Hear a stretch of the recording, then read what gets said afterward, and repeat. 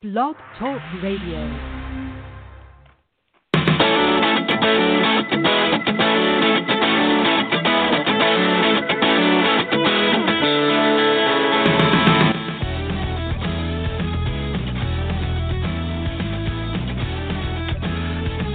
Hello and welcome to the latest Outsports podcast. It is mid-May. Weather's heating up everywhere. It's almost going to be summer. And Sid, I want to see if you're jet lagged. You just got back from London last night, and what time zone are you in right now?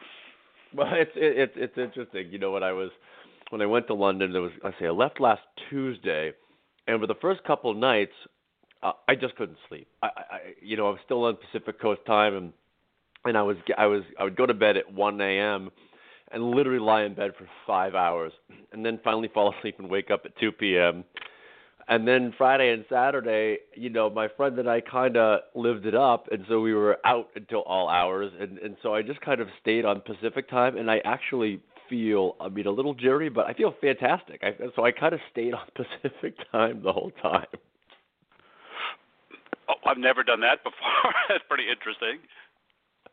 Dan and I did it last year. We went to Europe, and it worked great. You end up having a lot of fun at night, and so I don't need to get up in the morning when I'm in Europe. So I think I'll do that every time I go there. But I did have to wake up for maybe we'll talk about it at the end, Rainbow Laces Summit with the Stonewall and Manchester United. One morning I had to wake up at 8 a.m., but I suffered through it. Well, welcome back. We'll talk about that. We'll talk about gay marriage. We want to begin today talking about some news last night. A month ago, I wrote a column saying it had been a year since any pro athlete had uttered a gay slur on the field, and I thought, oh, great, this is lovely. And a month later, it looks like it's happened. The streak has been broken last night. Kevin Pillar of the Toronto Blue Jays sounds like he used the F word, after being struck out by a Braves pitcher in a series that had been pretty chippy. And, apparently he did it. He basically issued a statement today saying, I don't want this to define me. He apologized to the player, even while not exactly saying what he said. But it's pretty clear that he said faggot, or what did he say, faggot? I'm not sure. We still don't know exactly what he said. But from the video I've seen, it clearly looks like he said that. And the fact that he basically today is sort of using the word, I don't want to let this define me, tells me that it's probably what happened. So yeah. I guess for starters, we'll see. Go ahead. Well, it's probably what happened. And if it does happen, of course, the two big things that come up are, one, what does this say about the state of sports and if this particular player would accept a gay teammate?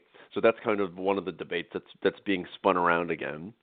And two, what's Major League Baseball going to do about it? What kind of suspension is this guy going to get? Because, we talk about whether gay slurs really mean the player means I hate gay people, which I think you and I both are on the same page, that usually it does not. But whether it does or not, it's still a word you can't use. You can't use it. You can't use slurs. You can't use slurs that are gender-based, race-based, sexual orientation-based. And the league has to come down. They have to do something. They can't just – I don't think they can just say, well, we're going to put them through sensitivity training and everything's going to be fine. English soccer has taken very serious suspension positions on players that do this, or fans that do this get banned. They can get lifetime bans if they use the gay slur in the stands. The National Hockey League suspended Andrew Shaw for a playoff game last year for doing this. So I think in Major League Baseball, you're looking at a 3 to 5 game suspension. I don't know how you can get around that if you're Major League Baseball. A 1-game suspension in a 162 game season, it's not. I think it's got to be multiple games. Well, yeah, Yunel Escobar had written a Spanish slur for a gay person on his eye black, and he got 3 games a few years ago. This wasn't as deliberately provocative, but I do think given the fact that baseball has so many more games, a 1-game suspension doesn't have the pop that it did. For example, in the case of the NHL, where you were suspending a guy for a playoff game in a best-of-7 series, it was Game 5. It was a huge – that's really impactful. So, I would think he would get at least what Escobar got, 3 to 5 games. And, I think it comes down to the fact that this is the sort of wired-in default slur for so many people of a certain age that this is the word they used. And they will say, and I agree, it doesn't mean they hate gay people. And Kevin Pillar, for all we know, would probably love having a gay teammate. But it's just a thing that comes out of their mouth because they've been so conditioned, and this is not an excuse. And I think it was interesting the way he said, I don't want to let this define me, which to me was his admission that he said it because, A, he didn't deny that he said it. He simply hasn't acknowledged it publicly. But you don't use that term if you said use another F word that wasn't a gay slur. You wouldn't sort of say, I don't want that to define me, because we all use that language that, it doesn't offend anybody. It's not I just think it's kind of interesting that I said, boy, my column wore well. It lasted a whole month. Yeah, and I got a phone call today from a producer at the CBC who said, I'm a Blue Jays fan. I like this guy, and I don't like him anymore. I assume he was a straight guy, and he didn't say he was LGBT. And I said, well, I don't kind of let this passing reference define what I think of the player. What I think it tells you is what I think he says with it is, I'm an uneducated athlete. I don't understand this issue. I don't really, I haven't given it much thought probably. It's a word that's, like you said, ingrained in the back of my head so deeply, it just in a heated moment comes out. And I think it's a mistake for people to say, oh, well, this guy must hate gay people and needs to be kicked off the team. And, this means that the Blue Jays don't like – I mean, we've seen so many tweets spinning about what it means about the Blue Jays and their gay fans. I just don't think it means that. So, I think it's the Major League Baseball and the team need to come out hard on the guy. I think he does need to go through some kind of educational thing, and probably the whole team does yet again.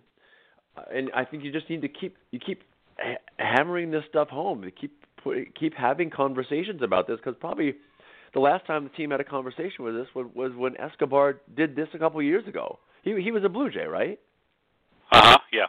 Yeah, so I mean that's probably the last time the team had a conversation with him. Maybe Billy Beane came at spring training and talked to the team. I don't know, but these things are not the highest priority on these athletes' minds or the team's minds, and the more we push, the higher of a priority it will be.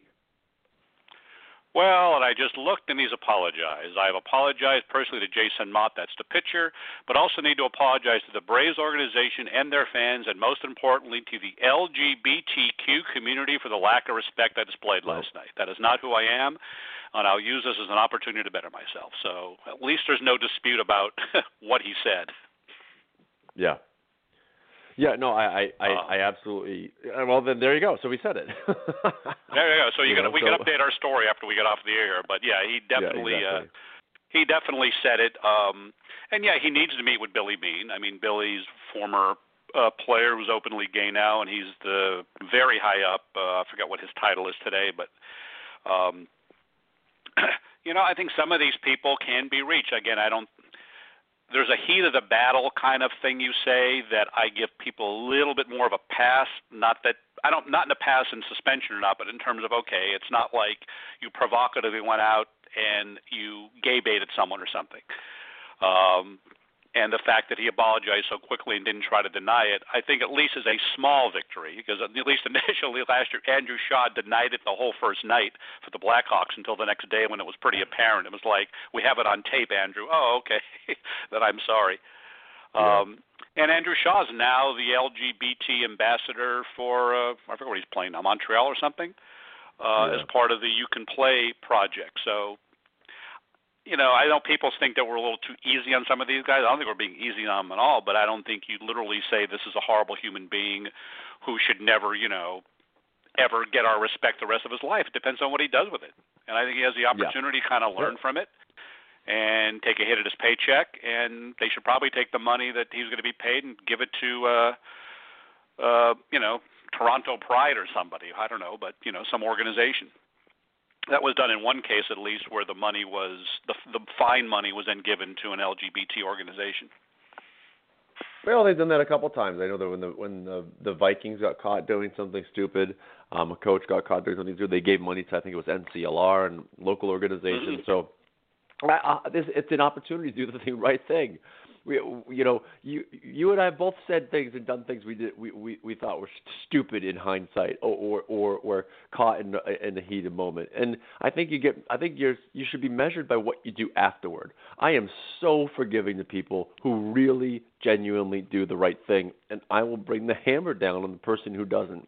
And just because this guy apologized does not mean there should not be some serious repercussions to saying this. Major League Baseball, it's fine. He's taken responsibility. He's admitted that he used a gay slur on international television in a Major League Baseball game. It's now time for Major League Baseball to bring the hammer down, and they have to do something. I don't agree with people in our movement who say, well, it's all about education and you don't want to punish these people. If you're Major League Baseball, you have to take a stand, because you and I have said forever, the way you get through to these guys is playing time. Fines aren't enough. You have to cut their playing time if they do something like this, because that is when you grab their attention. I know, talking to several people in pro sports, people across hockey in every locker room took notice that the NHL suspended Andrew Shaw for a playoff game.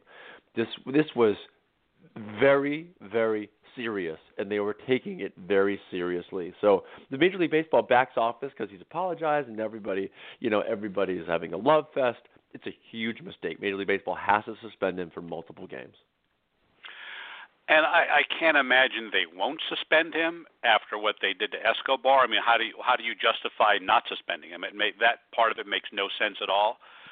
I think the question is how many games. If you wanted to make do the equivalency, one NFL game is equal to 10 Major League Baseball games, or one one NBA game is equal to two, and two baseball games. So I think the three game suspension would be probably right up the alley. And I looked, and our friend Dale Scott was not umpiring last night with the openly gay umpire. Oh, geez. Yeah, right. So, yeah, we'll have more on that. Expect some – I mean, if they don't suspend them, that would be a much bigger story, honestly, than if they do suspend them. We would be furious if he gets off with no suspension. But there's no – I cannot imagine in this current environment he won't get multiple games. If Escobar got three, he could get three.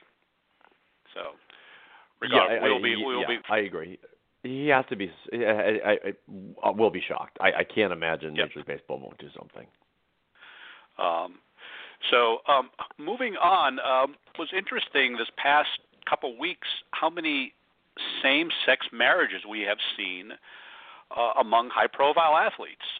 Over the weekend, Diana Taurasi and Penny Taylor, who Diana's still on the Venus Mercury, Penny had been her teammate, and they had been a couple the entire time and kind of kept it on the QT in the sense that it wasn't very public, and they got married this weekend. Abby Wambach, the great soccer player, she got married this weekend. Tom Daley, the Olympic diver, got married 2 weeks ago in England. And the first top 100 male pro tennis player ever came out basically in a podcast last week, in part discussing his marriage and his subsequent having two children. So the question, it seems to me, is that I think that same-sex marriage is empowering to gay athletes, in part because it makes and it sanctions what had always been something that seems somewhat illicit. I mean, if Diana Taurasi and Penny Taylor simply announced they had entered into a domestic partnership, it wouldn't have the same thing as saying we got married. What do you think of that? I've said for years that marriage equality is the defining moment of our movement, because it is a legal and equal acknowledgement of our relationships. And what makes us different is our relationships, sexually and romantic. So I couldn't agree more with you that the marriage equality has opened the door to people emotionally and mentally living their lives equally, and now having the opportunity to share something about their personal life. It's not about, we talk about, well, how do I come out? So many athletes who are ready to come out even ask us, well, how do I do it? Like, what do I say? I'm gay feels weird. Like, I just don't know. Like, some big announcement that I'm gay, like, it doesn't really feel right. But an announcement that I've gotten married, 100%. It feels organic. It feels real. It's something that everyone does. The New York Times, daily or weekly, I guess it's weekly, has wedding announcements. So it's an event, and that reflects who you are. And so for those athletes who feel weird about just making some announcement that I'm gay, they now have the opportunity to say, well, I'm married, and that's an actual event in my life. Well, that was the case with Brian Vahaly, the tennis player who retired a few years ago, but injuries. But the impetus was a podcast with John Wertheim from Sports Illustrated, just about his life after retirement. But he segued into the fact that, well, you got married 2 years ago, and it was a natural way for Brian to talk about it, because it was clear during the interview he was not totally still comfortable with talking with the idea about being gay. He didn't want to be known as the gay tennis player or be labeled as such, but he was able to talk about his marriage, and then him and his husband getting 2 kids through a surrogacy, 2 twin boys. That sort of, you can see him spark the way he talked about that in a much more comfortable way than discussing the fact that he was gay. And if Brian had simply been in a 10-year live-in relationship with this guy, I guarantee you the podcast never would have come about, because the hook on that podcast was, Brian's relationship with this man. And so the fact that it was sanctioned, I went online and I found their old wedding registry, and then I found their baby registry, and everybody knows those things. Everyone, even if you're not married, has, been invited to a wedding or a baby shower or whatever. And so it's a way that it made it easier, I think, for Brian to talk about this subject that still you can tell he's somewhat wrestling with. And I think the same thing we saw with Elena Delle Donne last year when she came out. She came out basically because I think it was Vogue was doing a story on her, and she didn't want them to ignore the fact that she had a wife. Yep. And so this was slid into the story as sort of, oh, by the way, she lives in this Delaware estate with her wife, and it was like, it was Outsports that kind of said, oh shit, she just came out, because she had never been out before publicly. But she did it in her way that made it socially. She was obviously more comfortable talking about that than simply saying, "Oh, by the way, I'm a lesbian."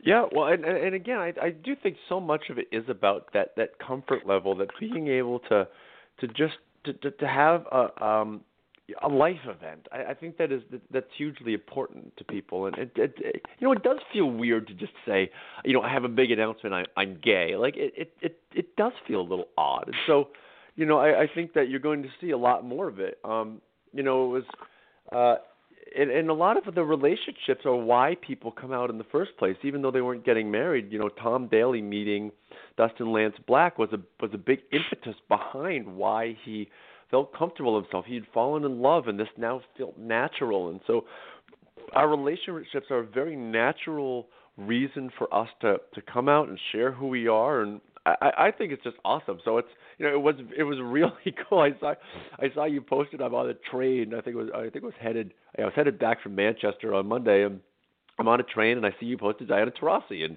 I was like, oh, that's neat. And literally the next thing I clicked on was Twitter, and Glad was congratulating Abby Wambach. I'm like, oh wait, what does happen? Yeah, I saw it was kind of like it was wedding season, and then we had Daley just a week earlier, and then Brian's story that the podcast came out last Thursday. What's also interesting too is that these things are now a matter of public record. So if an athlete, even retired, gets married, there's a record of it somewhere, and all it takes is a reporter to stumble across the fact that two guys got married and one has to be an athlete, that it becomes a thing that you can't hide that, meaning that's public information. Right. And it's acknowledged. So if you're going to be married, again, it's a more socially acceptable way, it seems, for people to do that. And in essence, you're saying, hey, I know that this may be discovered, not that it should be a secret, but I think that's another thing about it too, is that we may see more of this, especially with former athletes that have long been out of the limelight, that it's like, oh, I didn't know so-and-so was gay. Well, they just got married. Yep. Yeah. Well, it's also, a moment of total celebration that when yes. you get, it's what's somebody going to say? Well, I hate that you've fallen in love and are married. Yeah. Like, it's just I don't know. It's I don't know. It just feels good, when somebody does that. And I just think we'll see more of it as we go along. And I think especially you'll see it again among retired athletes, because they will simply have to, they'll register somewhere and one of their friends will see it and they'll wish them on Facebook and then, well, oh, God, I didn't know Brian Vahaly was gay. And so that's kind of cool. Let's talk a bit, and you can take the floor now. You were at it's called the Rainbow Laces Summit, so before I babble on and try to guess what it was, why don't you tell us specifically what it was over in Manchester, England? Well, so the Stonewall UK is the big LGBT rights group in the United Kingdom, and they have ventured more into sports over the last couple of years.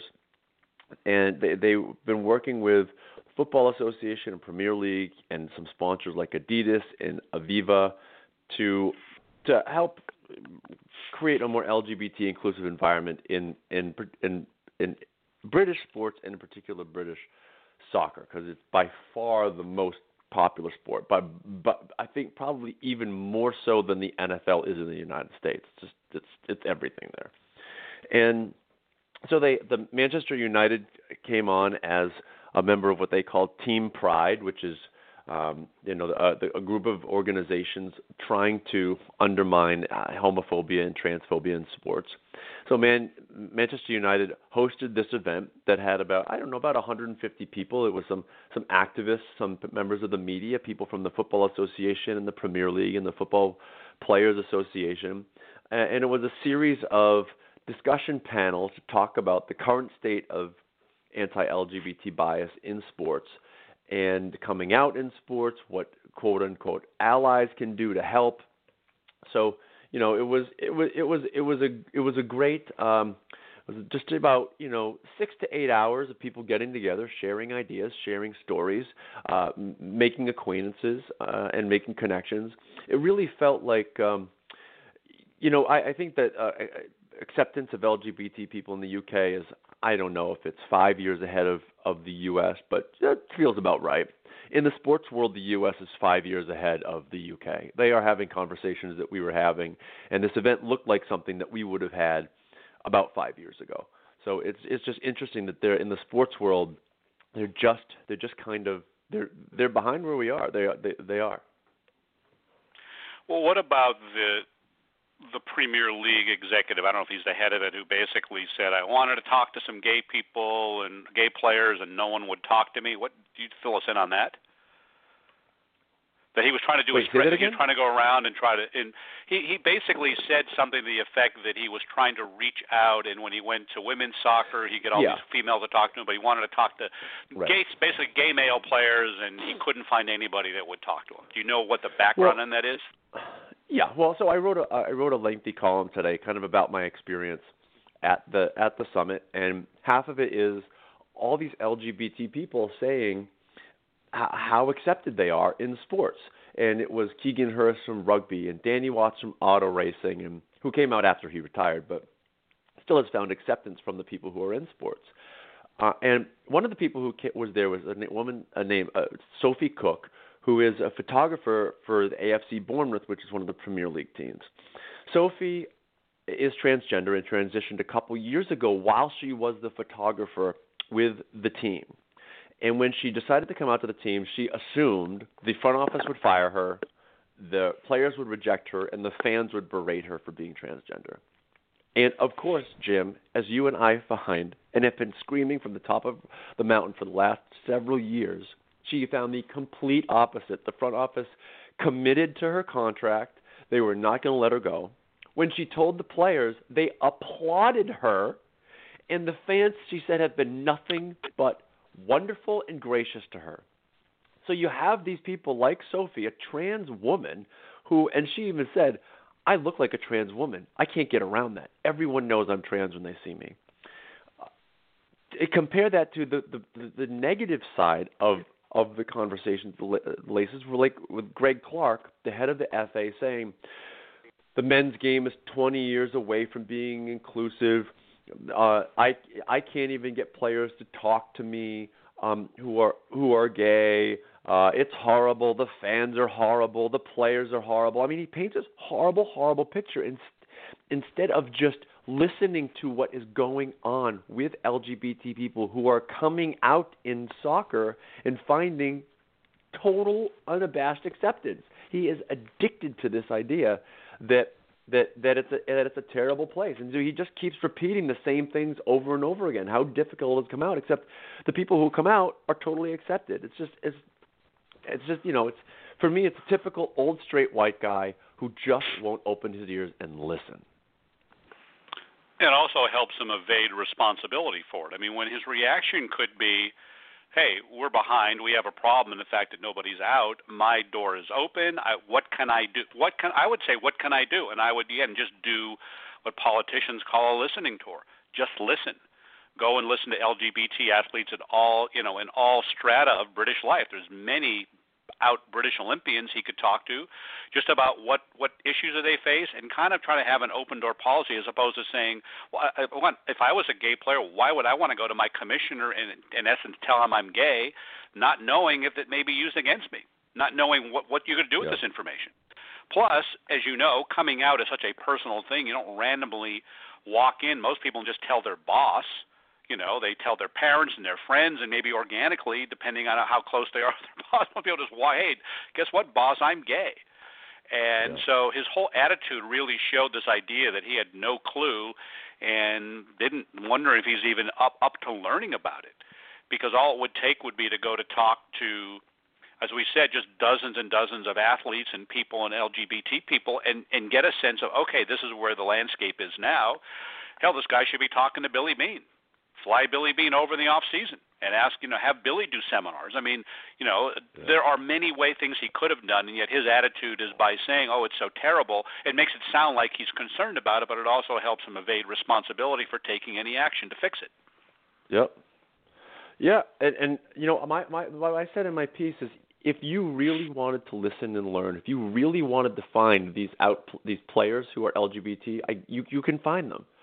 Because there are so many. It's not just the Premier League that the FA oversees. It's 7 or 8 different levels of soccer, and you can find these people. There are a couple of them who are out. A guy named Liam Davis, or a couple of them are out.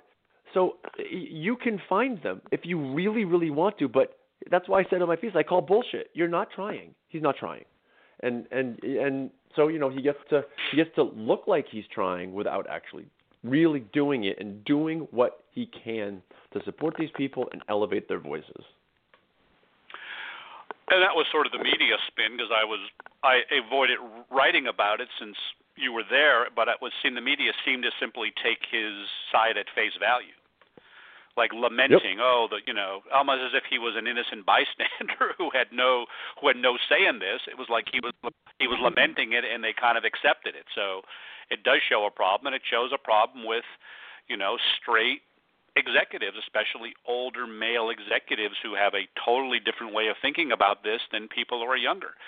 And the only good news is they'll be out of theirs, they'll be dying off soon, but or retiring. But it's something that we still have to wrestle with, and it's a real institutionally structural problem that especially we face in professional sports. Well, you should look at my piece. I talk about a conversation I had at a table with an older executive. I did see that. I skimmed it last night about the guy who basically spent 90% of the time talking. Yeah, and with 2 black men and 2 gay men at the table, he literally took up 90% of the time, and then said, "So what's the solution? You're the problem. Yeah. So let's get you out of the way." But unfortunately, those people never really want to learn, so we just have to keep hammering it away, and, maybe Greg Clark at some point will get a clue. But that's all the time we have for today. we had a lull in coming out stories this week. Everybody graduating and ending their school terms, it plays hell on people getting their stories to us. So we're going to have more starting next week, and we will talk to you then.